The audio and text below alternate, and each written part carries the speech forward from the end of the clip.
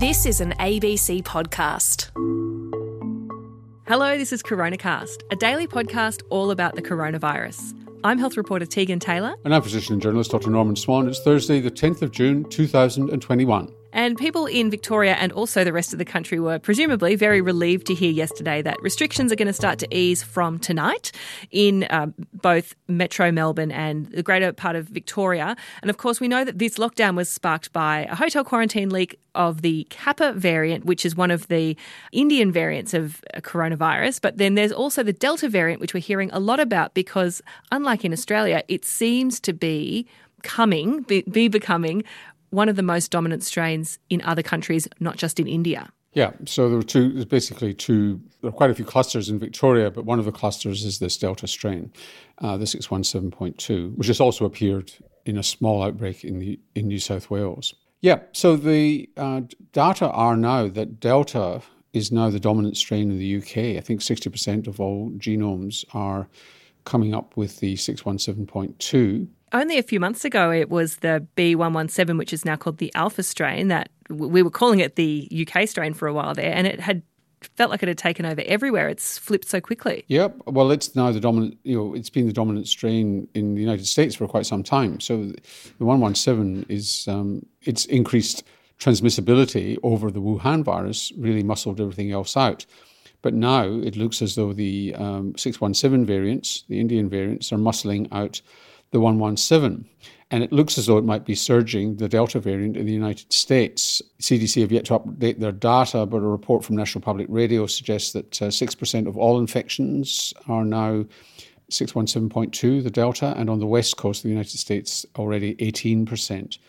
This is worrying because even though there's a high level of immunization in the United States, and they're really working hard to get it even higher, you will find people who've been immunized with Pfizer or Moderna who will get infected, but hopefully not severely and hopefully with less transmissibility. But you could see another surge, another wave in the United States, and you could see it in the UK as well as they lift their restrictions. What do we know about how well the vaccines that we've got at the moment protect against this Delta variant? It's all landing on the same kind of spot, which is the first dose is lower in its efficacy or effectiveness, I should say, than the previous variants, particularly 117, and that it returns to almost normal, but a little bit reduced after the second dose, and that's of both Astra and Pfizer. So the Astra turns out to be about 60% effective in reducing all symptomatic disease, higher for severe disease, and Pfizer about 80% effective in reducing symptomatic disease with 617.2. So they both return to where they were before. The Astra is a little bit disappointing. We were expecting a higher degree of efficacy overall than we were promised with the trials, which were saying you could get up to maybe 85%, but the real world seems to be at around about 60%, which is not that far off the clinical trial data with 4 weeks. However, some immunologists and infectious disease specialists are arguing that there's a slow burn with Astra, and that the way it actually generates the immune response is that if you measure it soon after the second dose, it registers with that sort of number, but it grows over time, and that's the theory there. Also, there aren't enough data yet really with Astra to be sure because of the 12-week gap between doses. So that's a watching case, but it certainly reduces the symptoms that you get with this, and almost certainly infection of any kind and transmissibility. And what that really means is we just need more people vaccinated to achieve that good coverage that stops the virus from spreading unchecked throughout the community. And of course, further down the track, vaccines that are adapted to deal specifically with whatever dominant variant there is that's circulating. Yeah. And the Sanger Institute in Britain, which is a leading genomics institute, it's been heavily involved in COVID, they've done a reanalysis of the data, or a current analysis of the data, and they think that the Delta is actually 80% more transmissible than the 117. And they use various data there about the increased infectivity per day, and also the generation time. How long does it take on average for a person who's infected to transmit to somebody else? And they reckon it's about 5.5 days. Remember, we were having this debate about 24 to 48 hours. They reckon it's 5.5 days, which is a bit shorter. And combining all that, they think it's about 80% more transmissible. And the Kappa is about 40% more transmissible in those data. So both the Kappa and the Delta with the Sanger Institute data are significantly more transmissible and probably more transmissible than we've been quoting here. So we've seen these strains sort of come and go so quickly over these past few months, and we know that a real challenge with vaccinating against influenza is forecasting which strain is going to be dominant in the coming flu season so that you've got a vaccine that's able to protect against it. Once we have better global vaccination coverage against COVID, will this slow down and become a more predictable thing, or is this the rate that we need to be prepared for some time? It depends on what happens in low-income countries with poor resources who are not getting the vaccine and what happens to the pandemic there. That's where new variants will emerge from. So we can protect ourselves to a significant extent. We may well need boosters. So, for example, there's more and more evidence that a Pfizer booster over Astra is actually better than 2 Pfizers. And we'll talk about that data as it becomes clearer. So a booster later on in the year will help us. But we are going to lift our borders at some point. We have to. And those variants from low-income countries will come in. And we have to do all we can as a nation, selfishly as well as for humanitarian reasons, to get low-income countries immunised as quickly as possible. And we're also working hard at trying to vaccinate ourselves within Australia, and different states have different rules now about who is and isn't eligible for vaccines. There doesn't seem to be a lot of rhyme or reason to it, at least from where I'm sitting, Norman, which states are vaccinating younger people with Pfizer now and others are still sort of keeping it to older age groups. I have to say that New South Wales has probably got it closer to being right than other states. You say that because you're from New South Wales. Well, in my defence, last year on CoronaCast, we talked about this a lot, about what should be the vaccine strategy.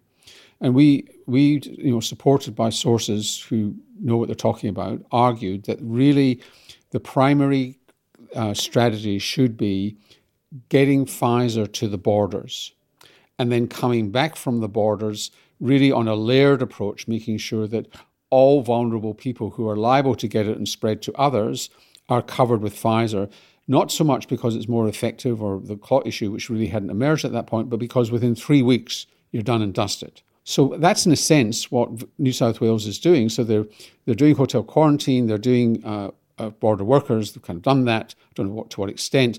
Then they're doing healthcare workers. Now, largely, healthcare workers in New South Wales, regardless of age, are getting Pfizer. But what they're doing then, which is also something that we spoke about on CoronaCast, is that they are immunising their households with Pfizer. So you could be 80 years old and living in a household with somebody who's a healthcare worker, and you will get Pfizer. And that's about really a layered approach to protection. And that's exactly the right approach. What I find curious and unanswered is New South Wales somehow getting more Pfizer than any other state to be able to do that? Because also, while they've been doing that, other states are only just recent, in the last week or so, saying that 40-year-olds can come forward or 30-year-olds plus can come forward for Pfizer. That's been the case for weeks in New South Wales, where if you've been between 40 and 50, you phone up and you get a Pfizer very quickly. So something's odd about the variation. So I think that Northern Territory moving down to 16 years old, we have to move down to 12 years old if we want to get herd immunity, and we have to get as many doses as possible, as quickly as possible, into people's arms and protect those layers. And of course, aged care is a significant vulnerability, not just the people there, but the aged care staff, and that's who bring it in. I know that in Australia we have this real sense of fairness and this idea that we want to have a fair go and that we should be prioritising people or that there should be a queue around these sorts of things. But I wonder whether maybe there's a counter-argument that if you can get to a place and get a vaccine, then just get it, because the more people we get through now, the more resources we have later for the people who turn up later. Just like that, it's just a numbers game. That's right. There's no point in a vaccination centre having Pfizer over at the end of the day and throwing it in the bucket. You should put it in somebody's arm. And that, again, has been the case in New South Wales for a while, is that if you're prepared to sit around, to hang around, you can probably get some Pfizer at the end of the day in one of these high-throughput clinics. But I've heard stories where they're so rigid in some states that they will not give you Pfizer, and presumably they'd rather throw it out. So you have to wonder what is actually going on, because once you've diluted the Pfizer, you've got to use it within a set period of time. And not on Pfizer, but on AstraZeneca, our other vaccine that we have in Australia for people over 50. We talked very briefly about it yesterday, Norman, but there's really some interesting evidence from Germany that with better detection and better treatment, this rare blood clot is much less deadly than was initially understood. Yes, and so it's from the same group, I think, that did the major work in Germany exposing what this syndrome actually is. And they're finding, just like Australia, their mortality rate is nowhere near what it was at the beginning. And I think what's emerging is, and this is partly anecdotal, so I'm not sure it's really been published yet, is that not only is the clotting risk higher under 50, but the risk of severe disease is also greater under 50. So there's a double whammy there if you're under 50.